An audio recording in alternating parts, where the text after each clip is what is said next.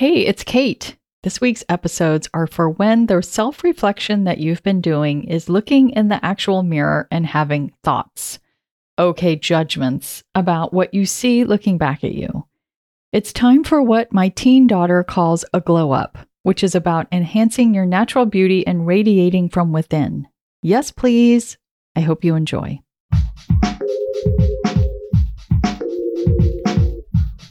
What if you could become a better person, not by working harder, but by allowing your inherent goodness to take the lead?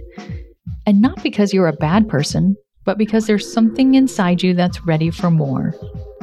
How to Be a Better Person gives you one tiny step a day you can take to be the person you want to be.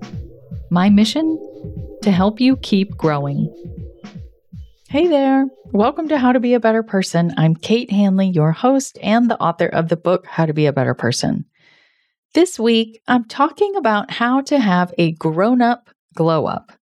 Glow up is what my kids call a makeover, but it's not this radical transformation that we used to think of as a makeover. It's more about highlighting your natural beauty and glowing from within because you love the way you look.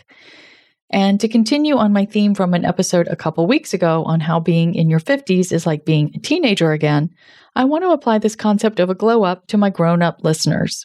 Also, I was out with girlfriends the other night, and some of us are very much in the spin cycle of perimenopause, or what I lovingly call the thickening, and some of us are well on the other side. But no matter where we are in our midlife journey, we are all experiencing or have recently experienced lots of physical changes in a small amount of time. I'm talking about things like gray hair or changing hair texture, changing skin, age spots, lighter and thinner brows and lashes. Loss of collagen means thinner lips. I swear to you that I can no longer whistle because I no longer have enough collagen in my lips. Not to mention the fact that your body is changing.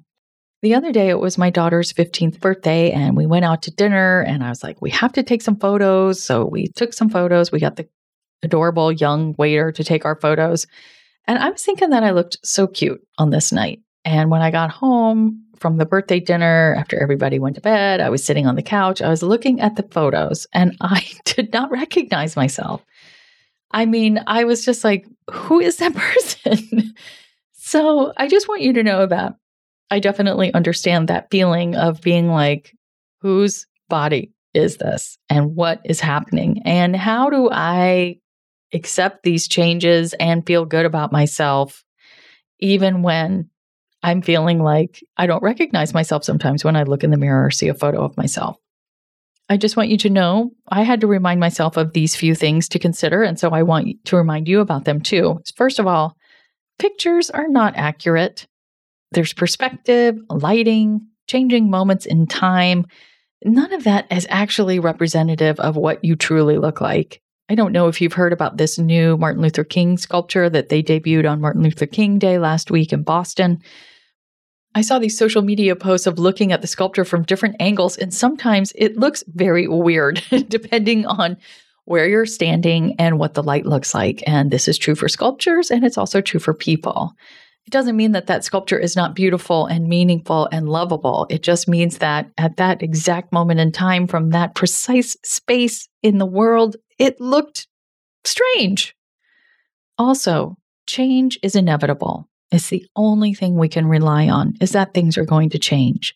Neighborhoods change, kids change, interest rates change, climates change, and our appearance changes too. That means that our definition of looking good also has to change. A mantra that I continually have to remind myself of is do your best and accept the rest. When that comes to your personal experience, that means take care of yourself. Because when you know that you're taking care of yourself, it helps you be more accepting of those inevitable changes because you won't notice them and feel like you've let yourself down somehow. Also, when you take care of yourself, you look better, you feel better, and it shows. It doesn't matter what you're wearing. It doesn't matter if you put mascara on or didn't put mascara on. Self-care pays off in just confidence and radiance. So there's a balance between effort and allowing that applies to most things in life. And I'm going to break down how it applies to your appearance right after this quick pause. Welcome back. So let's look at both sides of this mantra. Do your best and accept the rest. So first, let's look at the do your best part. A lot of people I talk to are focusing on how they can cover up their changing appearance. There's been lots of talk about what foundation to use, and I'm going to be talking to my favorite ever esthetician, Elaine White, specifically about foundation on Wednesday's episode. But today, I want to reinforce the message of as within, so without. Meaning, it doesn't matter what you put on your skin so much as it matters how you're taking care of your entire being. Staying hydrated doesn't take much time or money, but it shows up in your skin and on your face. So does getting your blood moving by getting regular exercise. Taking steps to reduce your stress, it puts a light back in your eye and makes you look less drawn and pinched. Getting a decent amount of sleep, whatever that means for you, can take years off your appearance. Also, taking care of yourself changes your energy. You know this. I'm just reminding you. If you're wondering where you start your glow up, don't head for the foundation aisle first. Take a look at some simple self-care strategies you could put in place or recommit to. And that self-care can absolutely be appearance related. Make an appointment with your dermatologist. Maybe she can do something about the age spots that are bumming you out, in addition to checking you for skin cancer. My dermatologist, I joke, but I think it might be true. She wears her freeze gun in a holster on her belt. And when she sees something on my face, I feel like she's whipped it out so fast that I don't even have a chance to ask her what she's doing before she's frozen some other thing off my face. And you know what? I love that about her. You can also ask for a consult with your hairdresser about what cut or color might work better for you, or work with a stylist or follow one on Instagram. Two stylists that I love and follow on Instagram are Alicia Lincoln, whom I had as a guest on this podcast a couple of years ago. Her Instagram handle is Alicia_NYC, and you spell Alicia ELYSHA. ELYSHA_NYC. I will put it in the show notes. I also love the stylist Jill Marinelli, who shares actual product pics as well as targeted advice to help you get dressed in a way that makes you feel fresh and frisky, even when you don't feel that way or aren't feeling so great in your own body at the moment. Hold on, I'm going to look up Jill's Instagram account while I am talking to you because I forgot to do it beforehand, but this is life in the real world, everybody. So, Jill Marinelli. I really love her. She will do reels in her slippers, in her hair, in curlers, in her robe. She keeps it real. And I also just happen to love her style. And I often will buy things that she recommends. Okay, guess what her Instagram handle is? Jill Marinelli. That's JILLMARINELLI. It's just like it sounds, except there's two L's in both names. So then here comes the second piece of the mantra, which is accept the rest. You do look different now than you used to. Of course you do. But you know what? You are still lovable. You are still adorable. So write the fact that I am so adorable on your mirror so that you remember. Put it on a Post-it note, write it in some lipstick. Write it on your hand.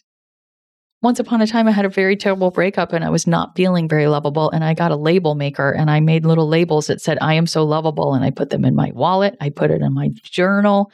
I put it on my mirror and it really helped. There are so many things in life that we can't change, and acceptance is how we lose the angst about those things.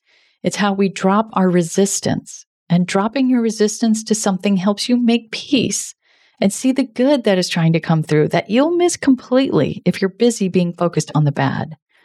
Do your best and accept the rest is really a mantra for life. You can use it for parenting, you can use it for work, you can use it for housekeeping, and you especially can use it for your precious self. I hope you'll come back on Wednesday when I'm talking to Elaine White about skincare. And on Friday, I'm sharing my #1 go-to strategy for feeling fabulous even when it feels like my body is on some kind of a journey without me. How to Be a Better Person's theme song, Left for Deadish, is by Junior85. The episodes are mixed by Sound Advice Strategies. If you liked what you heard in this episode, share it with someone you think would like it too. Your voice matters. Also, How to Be a Better Person has an official newsletter that sends the past 5 episodes and a well-chosen meme to your inbox every weekend. Sign up at beabetterpersonpodcast.com and click on Get Podcast News.